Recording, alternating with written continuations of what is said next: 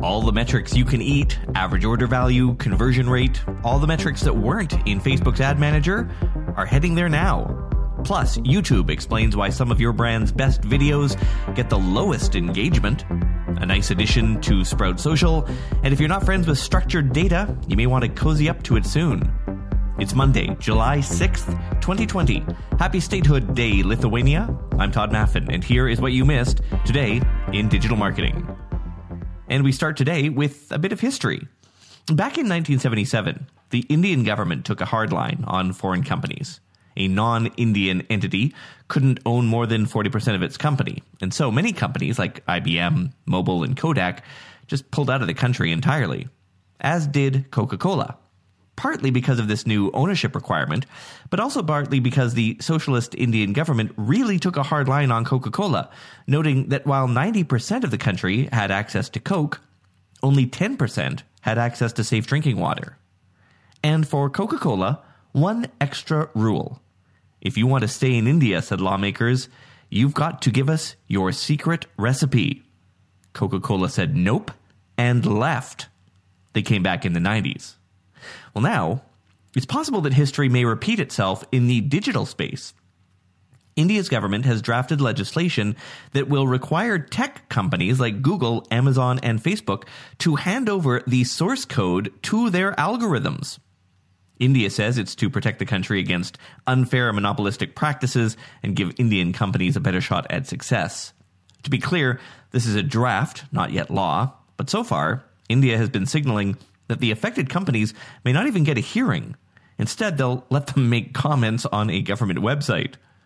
And amidst all that came news last week that the country banned TikTok and 58 other Chinese-owned mobile apps. And today, we hear reports that Instagram has moved up its plans to launch its TikTok clone, which it calls Reels in India.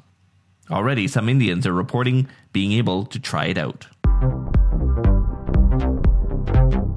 Some good news for you data nerds who run Facebook ads. They are rolling out the ability to create custom metrics in Ads Manager. What are custom metrics? They're formulas that calculate the numbers you care about. Facebook's Ad Manager comes with a whole slew of metrics like reach and click-through rate and frequency, but you've never been able to create your own metrics that show up in Ads Manager. Metrics like average order value, or conversion rate, or the ratio of people who add to cart versus those who purchase. If this sounds familiar, Facebook has had the ability in the ads reports section for a while now, but you've never been able to see those metrics in the main Ads Manager screen where, let's face it, most of us use to quickly check our campaign's performance. So definitely some good news there. You don't often get to sit down with the people who control the social algorithms and ask them a lot of questions about how it all works. But the folks at YouTube have sort of done that in a recent video for creators. And it's given us a few good insights as to some strange discrepancies that people have noticed. One of those discrepancies? Often, the videos with the most views actually have the lowest click-through rate. YouTube's explanation? Fresher audiences. They say you get more views by being on people's homepage or in their suggested feed. These are people who don't subscribe to you, don't know you, and so aren't likely to click. But as Social Media Today noted, that can make it hard to measure your overall performance or even track relevant trends. On this, YouTube recommends that creators take into account all of the available metrics, including the new insights, in order to get a better comparative view, i.e., if one metric seems out of whack, the other may better qualify it. In isolation, any single metric could, theoretically, be confusing, unquote.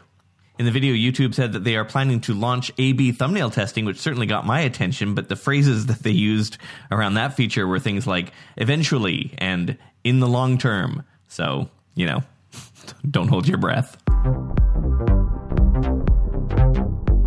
Google appears to be testing putting thumbnail images in its main search engine results page. In other words, if people do a search there and your organic listing shows, there's a chance it might have a thumbnail beside it. This is good, of course, because having a compelling image beside your listing could entice more people to click on it. This is similar to how Google News displays thumbnails. These are square cropped, of course, because we absolutely need yet another image dimension to plan for, am I right? One interesting thing that people who are in this testing group have noticed, Not all sites get the thumbnail. Also not clear how they're getting the thumbnails. In other words, where is Google pulling that from? The first image it finds in the source code? A meta header tag? Structured data? It's not clear yet. Many people believe it's the latter. Sites that didn't get a thumbnail in the listing were sites that didn't declare an image in structured data, nor did they include it in an Open Graph Protocol meta tag. Incidentally, Google also appears to be testing showing images in the Google Suggest dropdown. So while this is not rolled out, and may in fact never roll out, it's never a bad idea to implement the Open Graph Protocol or to use JSON schema.org for your website. And finally, Sprout Social has released a nice addition to their suite, Notifications in Slack. This is still in beta, and it's only for publishing and task-related notifications, so things like failed posts, approval requested, internal message, and so on. Their notification systems do not extend to their inbox, so there's still no way to get desktop notifications of new comments or reviews or whatnot, but for those who rely on the publishing notifications and use Slack, definitely a welcome addition. Well, Friday, I talked about the new California legislation that has a very big impact on digital marketing. Tomorrow, a special episode devoted to that legislation. Simon Polton from the W Promote agency joins me for an in-depth discussion that will answer all your questions, including, can our brand really get sued if we're not in compliance? How exactly do I change our Facebook pixel to get in compliance? And does this mean the end of marketing to California?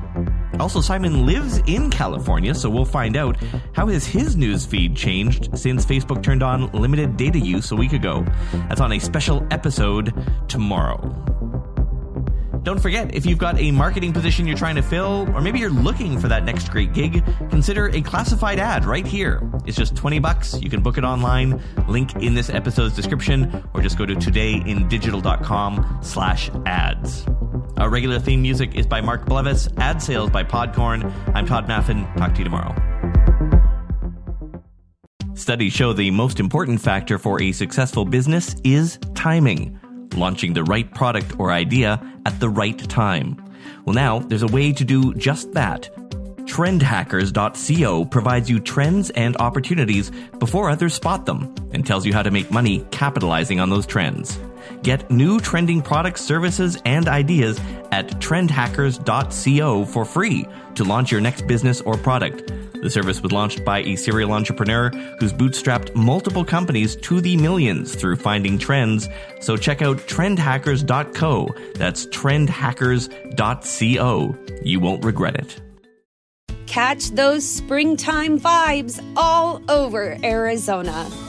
Break out of the winter blues by hitting the water at one of our lake and river parks. Take a hike among the wildflowers. Just make sure to stay on the trails and leave the flowers for the bees. Discover Arizona's best kept secret and visit azstateparks.com/amazing to start your springtime adventure. When you need mealtime inspiration, it's worth shopping Kroger, where you'll find over 30,000 mouth-watering choices that excite your inner foodie. And no matter what tasty choice you make, you'll enjoy our everyday low prices, plus extra ways to save, like digital coupons worth over $600 each week. You can also save up to $1 off per gallon at the pump with fuel points. More savings and more inspiring flavors make shopping Kroger worth it every time. Kroger, fresh for everyone. Fuel restrictions apply.